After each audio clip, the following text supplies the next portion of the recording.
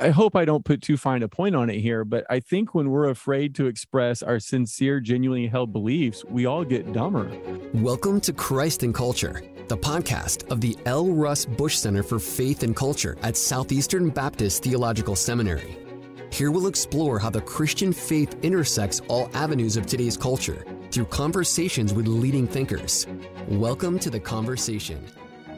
Hey everyone, I'm Ken Keithley. And I'm Nathaniel Williams. Today on the Christ and Culture podcast, we'll talk with Keith Simon about his new book, Truth Over Tribe. After that, we'll have another edition of our segment On My Bookshelf. But first, it's time for our segment called Headlines, in which we look at some aspect of the headlines, like news, sports, pop culture, or business, from a Christian perspective. And in today's edition of Headlines, let's talk about ChatGPT.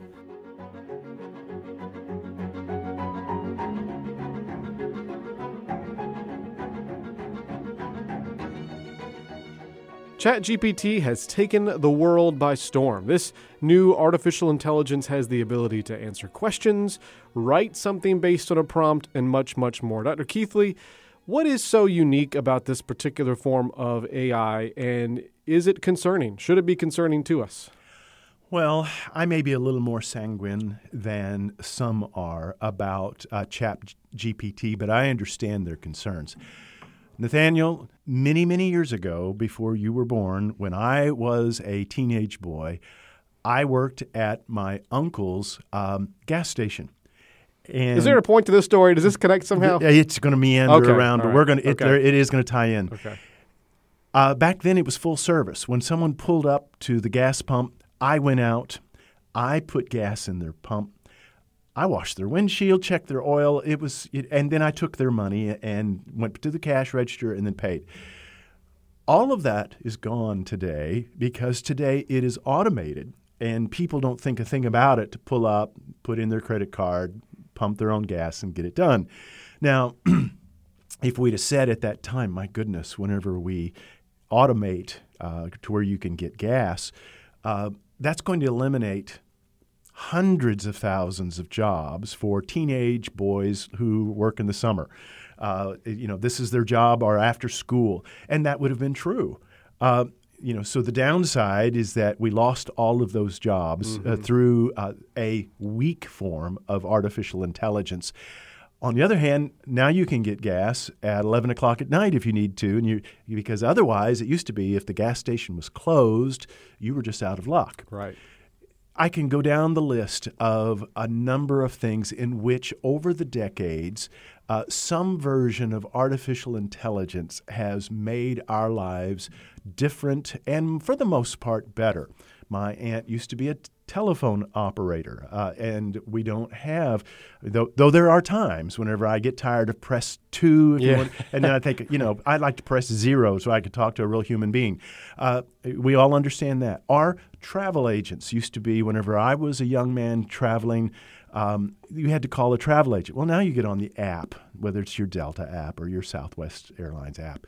And so there has been, for decades, the use of what we call weak AI that has been involved in our lives more and more. And so there's not a person listening to this podcast who's not engaged with some type of AI on a daily basis.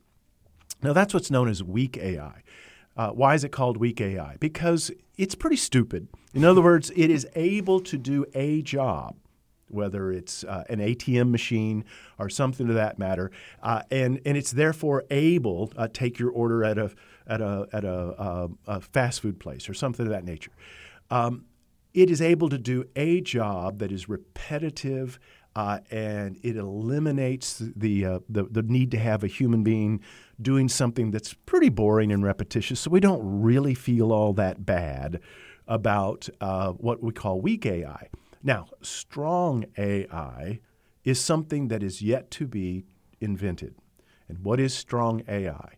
Something that's sort of like the Skynet scenario in the Terminator movies, in which that artificial intelligence is sentient, it is self-aware, it is able to think in a way that is creative, original, and move beyond. And That's something that we've yet to see happen. In fact, we really don't know how to do that. There's been conversations about whether or not strong AI will ever arrive at what we'd call consciousness. We had a conversation earlier in the season about that with Dolores Morris. Yeah, and the simple fact is that if we don't even know what consciousness is, so how can we invent something we don't know what it is? So what ChatGPT does is that it is a step in that direction, in the sense that it seems to be able to do something that's creative, something that may even be original. One of the more interesting things that I've seen AI do recently is not just simply some of the articles that it's able to write, or blog posts, or essays. Some of the artwork. I've seen artwork would say do paintings based on songs by Led Zeppelin or something of that nature, and some of it is quite remarkable. You look at it and think, my goodness, that seems compelling. All right, that has our attention. And because now we're at the point where, is this strong AI? No, it's not. It's still just simply taking, it's got this enormous resource called the internet, and it's taking just this voluminous amount of material, able to compile it together and come up with something that looks pretty good to us. But is it able to do something that we would say it is thinking on its own? And the answer is no. It's still not doing that. What has people concerned about ChatGPT is a couple of things. One, for the teacher. Right. This is what I was going to ask you, actually. As a professor who assigns papers to people, how is this going to affect you in your teaching? Yeah, I've looked at some of the papers that ChatGPT is able to put together, and it is able to write something that would do very well for a freshman intro class. So if we were asking, and this is something we're going to have to work through, a theological integration paper on the Council of Nicaea, you tell ChatGPT to come up with it, and it will do it. It will come up with a 3,000-word essay with the push of a button. And then it, doggone it, to make it even more difficult to discern what's going on. In fact, one of the ways I might figure out that somebody has used ChatGPT is because it's too good. You say, okay, write it in the voice of Thomas Aquinas.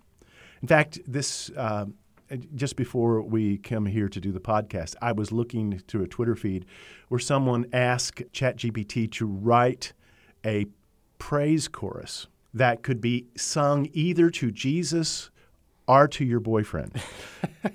And, of course, it wrote something, and when it gets done, you think, yeah, that's actually better than a lot of stuff I hear sung on Sunday morning. And then the guy said, well, here, I'll do you one better. And the next person said, write a hymn in the voice of Thomas Aquinas. And, I've read enough of Aquinas to this is a pretty Thomistic hymn.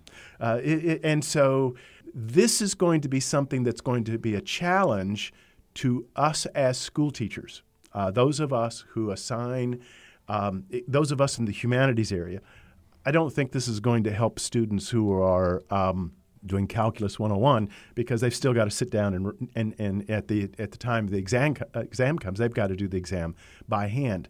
But for those of us who are used to assigning papers to be written outside of class in which we expect them to do good research, obviously now we're going to have to rethink it.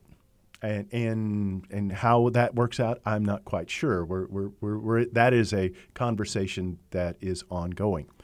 The other area, besides teachers wondering what to do with it, are those who are in the creative business. And now I'm talking to you. Oh, boy. Yes. Yeah, okay. Yes, because, all right, if something that you do is you write blog posts about, well, let me ask you, what are some of the blog posts that you would like to write between now and the end of this season? So one of the ones that I'm working on, at least mentally, have not put pen to paper yet, is on unseen work, and particularly my experience working as a janitor and how God used that time as a janitor to refine me, and how even the work of cleaning toilets is glorifying to God. So that's one particular article If you were to write that to ChatGPT, in fact, I would just encourage you, or somebody who's listening, Type that into ChatGPT. Those of you listening, please don't type it into ChatGPT because Yeah. it'll probably be better than what I'm going to write. Yeah. So how many words would you want it to be? 800. You say you tell ChatGPT, write an 800-word essay on unseen work in which the jobs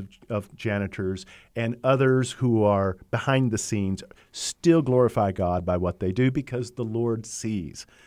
Well, I can promise you with the press of the button, click, and ChatGPT can check for plagiarism to make sure that this essay is unlike anyone else's essay that's ever been on the internet. And then if you tell, okay, now write another one that doesn't match the one you just did, and it can come up with 5 different essays and take your pick. Well, that's fun. Yeah. Yeah. So Come in for our jobs. Yeah. Well, that's for those of us who are involved in creative types of work, songwriters, artists, those who writing, for whom writing is a part of your livelihood and your vocation. We're going to have to figure out how to do this with integrity. My prediction is going to be, it's not going to be A or non-A. I don't think it's going to be, look, I swear on a Bible that I have not used any type of AI. I don't think that we can live in that kind of world. Nor do I think we want to just read articles that have been generated by a mindless computer. And let me just say, ChatGPT is still mindless. Mm-hmm. There is no consciousness there. So what I expect to see is and what you see in other areas of where weak AI has done this, and that is it's going to be an assistant. It's going to be a help. And I think that we do need to think as Christians about the ethics of utilizing this type of resource. We need to think about the vocational implications of this sort of resource.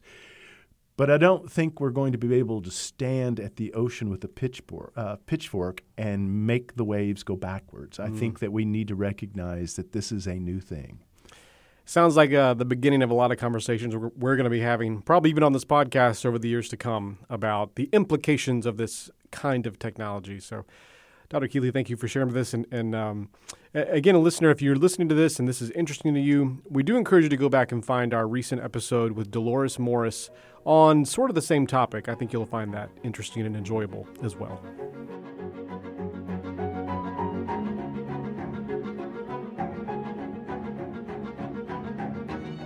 What is tribalism?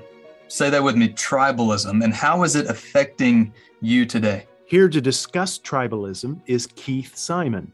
Keith is the co-lead teaching pastor at The Crossing, and he's co-host of the podcast Truth Over Tribe. He's also co-author of the new book, Truth Over Tribe, Pledging Allegiance to the Lamb, not the donkey or the elephant. Keith, thank you for being with us today. Well, thanks for having me. I really am looking forward to having this conversation with you guys. Tribalism, what is it and why is it bad for us? Well, it's funny because somebody pointed out the other day that in our book on tribalism, we didn't really ever define it. And I thought, well, that's because it's our first book. Give us a break. Tribalism can be good or bad, I think. It's just the way we are created as human beings. Now, when we use tribalism in our conversation today, usually we mean it in the bad way. But think about a tribe is people who share things in common. Maybe you share gardening in common and you're part of this gardening tribe that learns more about it. Or maybe you are part of the tribe of fans that roots for the St. Louis Cardinals. And Amen. All right? Yes, that is the tribe. God's tribe. Yeah. If God had a baseball team, it'd be the Cardinals, I think. So maybe you're part of that and you cheer them on and you connect with other fans around your team. But when we use tribalism today and the way we use it in our book is we mean political tribalism. And that's a little bit different because political tribalism are people who are coalescing around a set of ideas. But what they're trying to do is enact those ideas, get those policies, get their politicians into positions of power. And unfortunately, what happens is that we begin to have kind of an us versus them mindset. And in order for us to win, somebody else has to lose. And tribalism runs the risk of promoting self-righteousness. We're good and they're bad. It runs the risk of demonizing other people, of labeling other people, caricaturing them, and kind of being unfair towards them. So I think in our modern context, tribalism is something that keeps us isolated from people who disagree with us. And as Christians, I think it can be pretty bad when our politics keeps us from building relationships and loving our neighbor who vote differently than us, who think differently than us about cultural issues. So if I'm hearing you right, I think you're saying something very important here.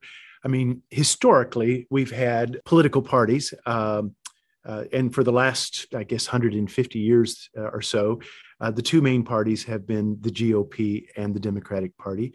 There have been times when party differences caused all kinds of conflict.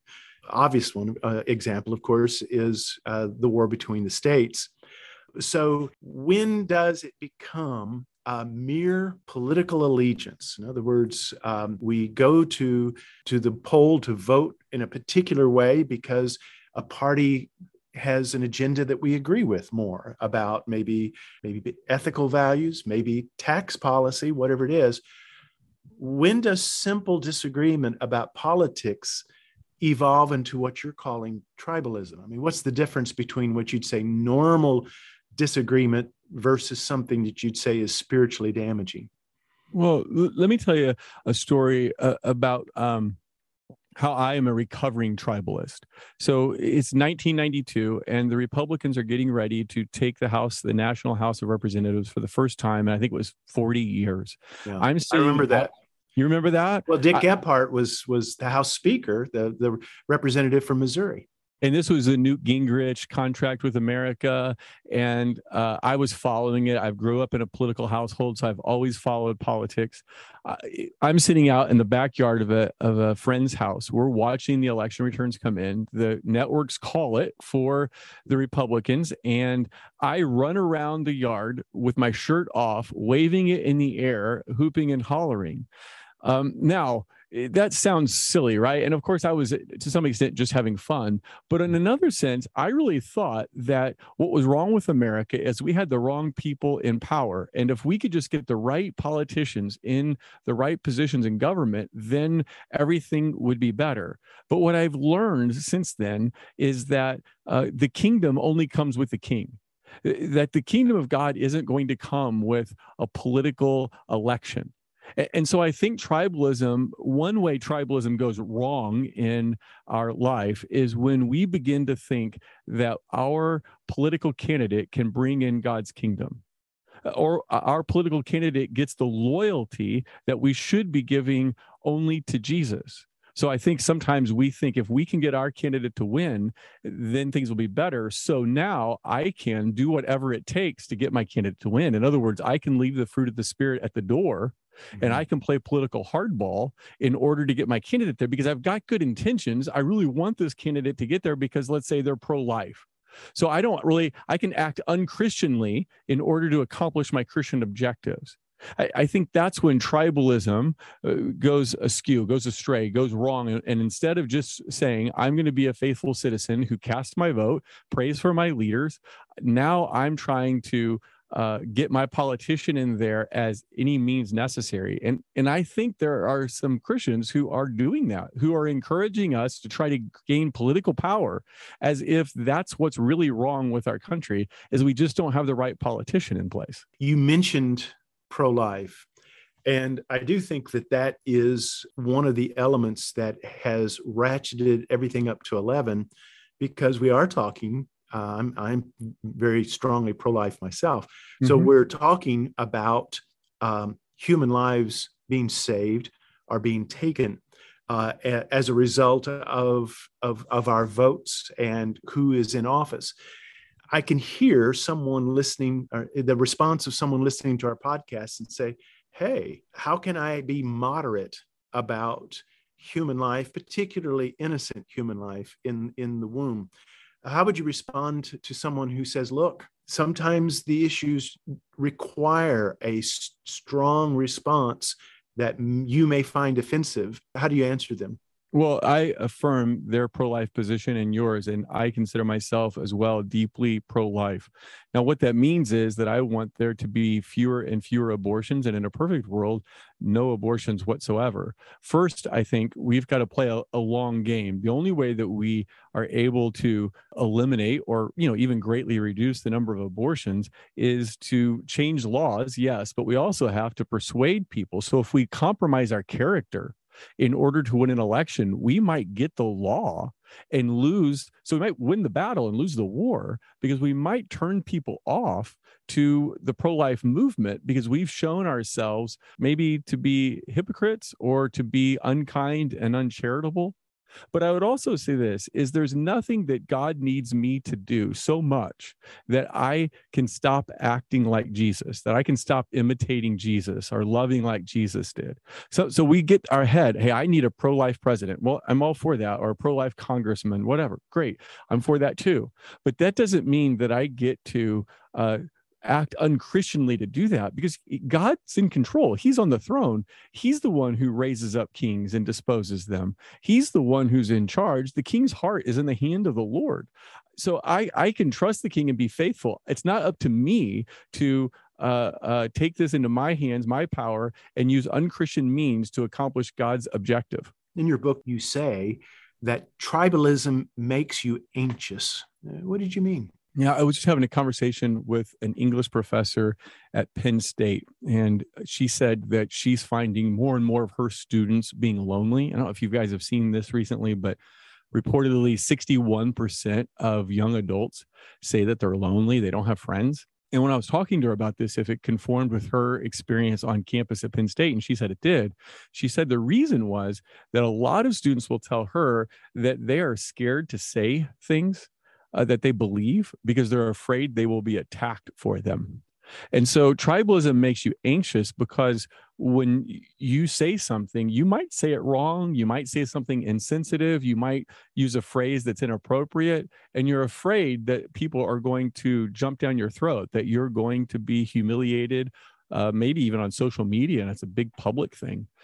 So I think part of the anxiety that tribalism causes is a belief that I might say something wrong and therefore the mob, the tribe, might come after me. I just got through reading Jonathan Haidt's article, Why the Last 10 Years Have Been Uniquely Stupid. And he talks about the fear of being publicly flogged or pilloried on social media, that this has not just had an effect on individuals, but universities, corporations, churches, institutions. There has been this great fear that one might post a wrong tweet or say something the wrong way. So the end result is nothing gets said. And as you said, it heightens the anxiety. Lord help us if we say something the wrong way. And I'm sure that has impacted you and your podcast to a certain level, just like it has us. We've had to ask ourselves every once in a while, are we captive to that same mindset? And it's a real, you've brought up a real issue. You pinpoint 3 forms of tribal anxiety: anxiety of the crusaders, the hunted, and the bystanders. What are these? What did you mean by those different types of anxiety? Well, the Crusaders are the ones who are doing the attacking. In other words, they see something out there that is wrong.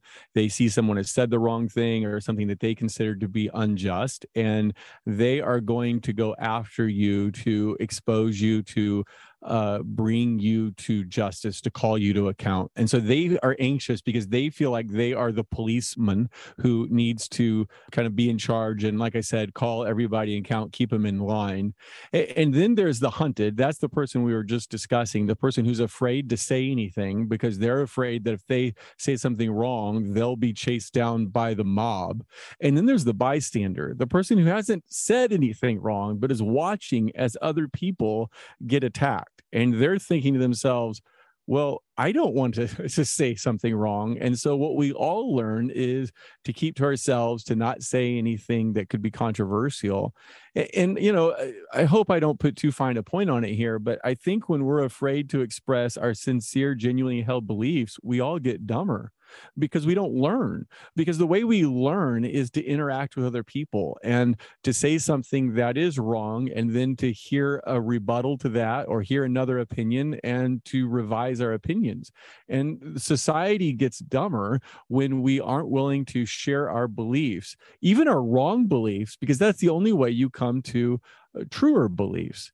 So I think we've created a climate here that is the opposite of what we want. It's not going to make things better. It's going to only make things worse. And this is not just a problem on the right, it's a problem on the left. It depends on what venue you're in, which side you might find yourself being attacked. So what would be some practical ways to push back against our tendency towards tribalism? Well, I mean, gosh, there's so many. I mean, one, we could look at Jesus, who crossed tribes and reached out to the Samaritan woman, even though he wasn't supposed to be talking to Samaritan women, right?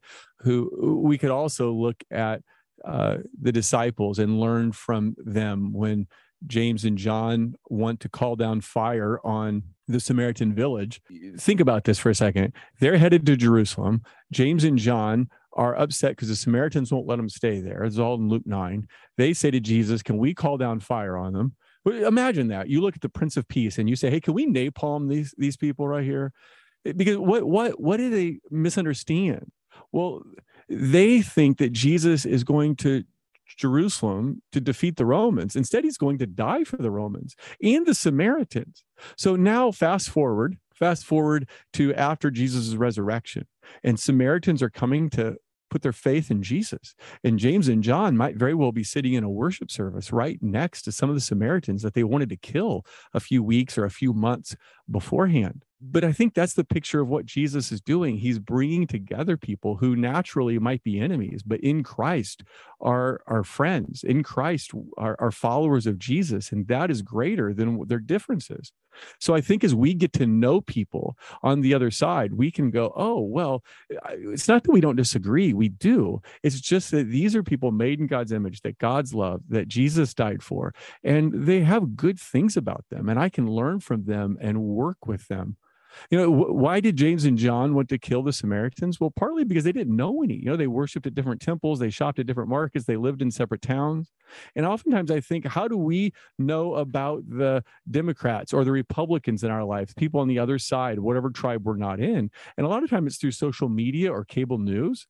But it's not because we actually know them. I mean, how many Republicans and Democrats, people who are far apart politically, actually break bread together and spend time together and learn about, well, how did you come to those beliefs? Why is it you have different beliefs than I do? And if we did that, if we built those bridges, crossed those tribal lines, I think we would see that you can be a good Christian and be a Democrat, or you can be a good Christian and be a Republican. And it will at least cause us to maybe be quicker to extend grace and slower to call for judgment. Keith, it's okay to be, you can be a good Christian and a Democrat, can be a good Christian and a Republican or an independent. Can you be a good Christian and a Yankee fan, though? That's the real question I think we have to address in these conversations. Absolutely not. I have to admit that during the playoffs, whenever Harrison Bader or Matt Carpenter came up to bat, I was a conflicted man. Here were some of the fellas that I'd rooted for years, wearing very strange uniforms, and they were opposing the Astros. So it just seemed like, Lord, forgive me, but I think I'm going to root for the Yankees just a little bit tonight, at least while Matt Carpenter is up to bat. God bless him.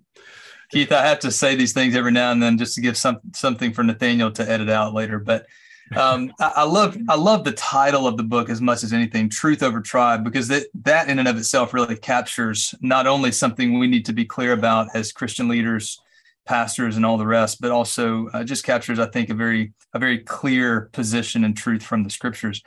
I've been preaching through at our church the minor prophets, and I made a comment a few weeks ago that, because of how our ears have been so culturally tuned to especially certain media outlets, that I felt like I could probably read long portions of the prophets and not tell you what I'm reading from. And when I stopped, you would look at me and say, what liberal textbook was that? And it's because we've been so attuned by, this media or this podcast or that podcast. And it's all the more reason for the tuning forks that tune our ears to be that of truth and not that of, as you say, tribalism or, partisanship and those kinds of things. Most importantly, I just want to amen what you're saying with respect to truth over tribe or elephant or donkey or whatever else it may be. Can I tell you a story about that? Because I just think it's a story that completely affirms what you just said that you're experiencing as you go through the minor prophets. Is after George Floyd's death, that now, because he's been convicted by a court and all, we can say he was murdered. We had, like every church did probably, there were people who were maybe upset that we didn't say more as a church, and people were upset that we said too much about it as a church. But in the aftermath of that, a guy sent me an email, and he's a really good guy. He sent me an email saying, I've noticed some of our prayers are becoming more political at church. And I had no idea what he meant. And I said, well, could you just give me an example? And he said, sure. And this is all through an email dialogue. He said, we're praying about oppression and justice and injustice. And I said, okay, well, now I see what you mean. So I sent him to BibleGateway.com. And I said, would you just put oppress and justice in the search bar and tell me what you find? And like I said, this is a really good guy. He's sincerely asking these questions. He's not trying to cause problems. So he actually did what I asked him to do. And he searched BibleGateway.com for those words. And he sends me back an email saying, gosh, it's everywhere. And here are some that are especially meaningful to me. And what had happened is that he had come to church and heard prayers that were just from the Bible. And he had interpreted it through the lens of his favorite political pundit. And he saw them as political instead of biblical.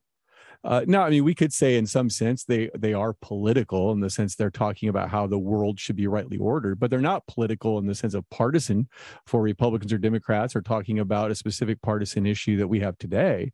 And so I completely agree that we are, as a church, a large American church, interpreting the Bible, interpreting Jesus, interpreting what we're hearing in a worship service through the lens of social media and cable news media, instead of letting Jesus and the biblical authors speak for themselves. Yeah.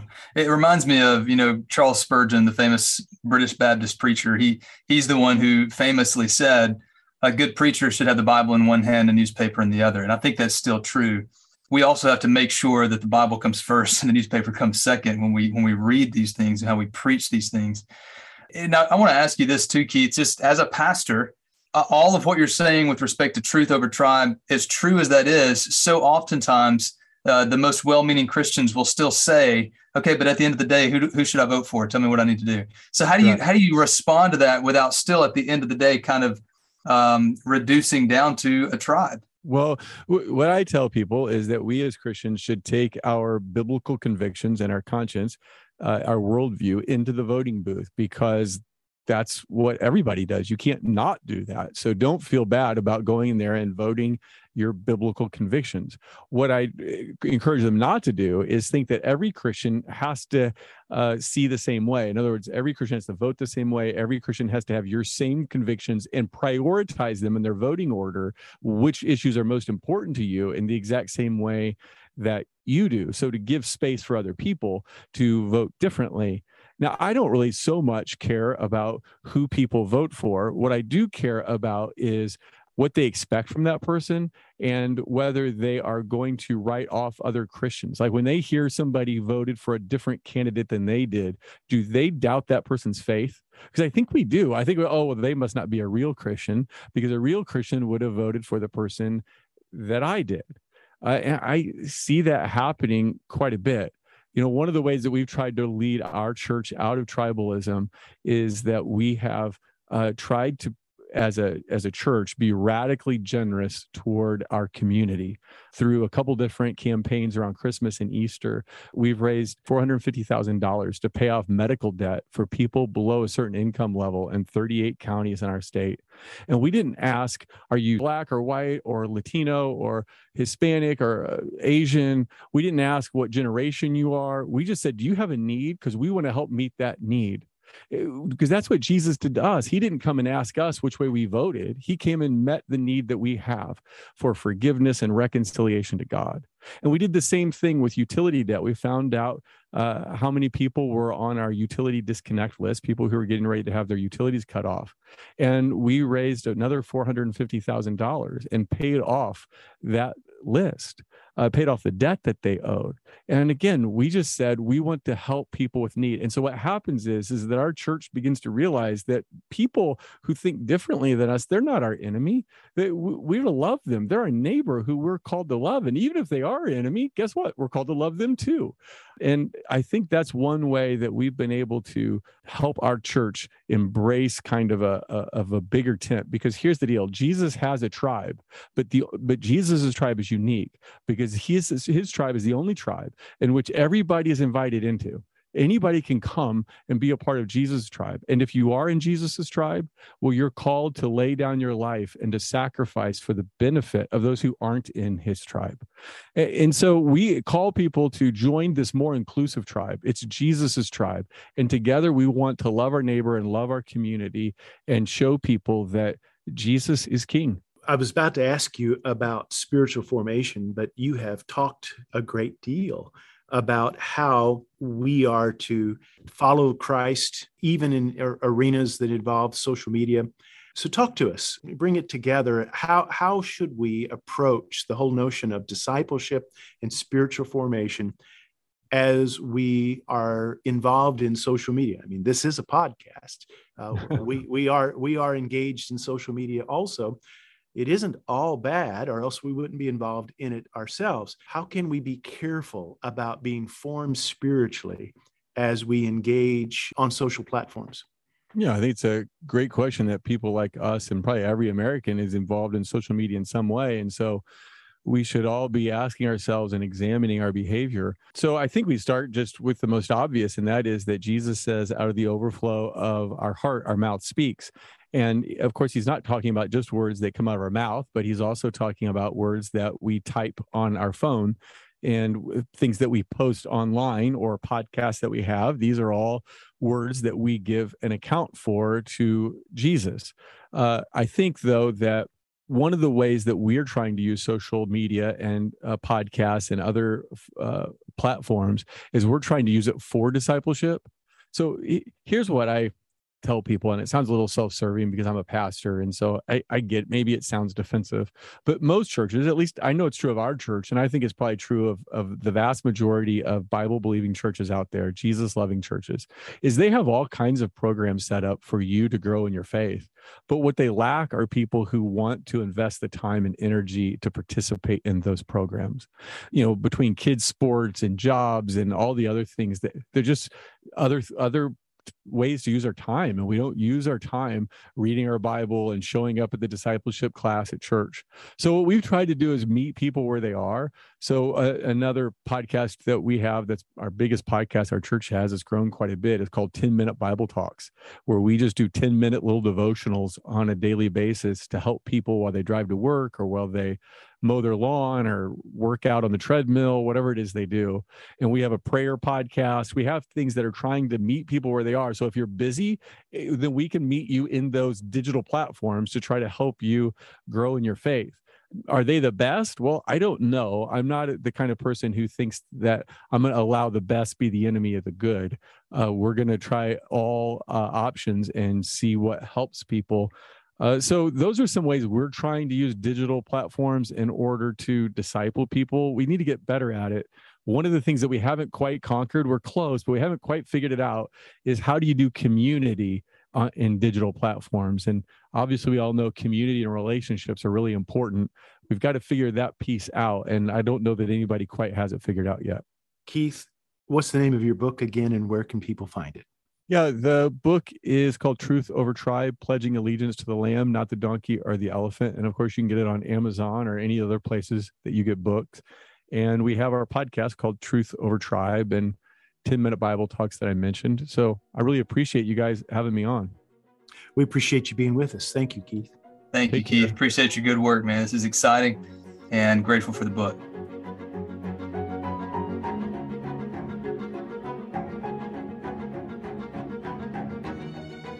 And now it's time for On My Bookshelf, the part of the show where professors at Southeastern share what they're reading right now. Dr. Keithley, what's on your bookshelf right now? I am reading a book by John Webster called Christ Our Salvation. It's Expositions and Proclamations. It's a series of sermons that Dr. Webster preached at Christ Church Chapel in Oxford. He was an Oxford Don. I think he's gone on to be with the Lord now. But it was a series of sermons he preached over the years that are just really wonderful contemplations about what does it mean for us to be saved by Jesus Christ. He talks about the means of salvation. He talks about the kind of God who saves. What are the virtues of salvation? What is the purpose of salvation? And so each one of those headings, he has about 5 or 6 messages that he's preached.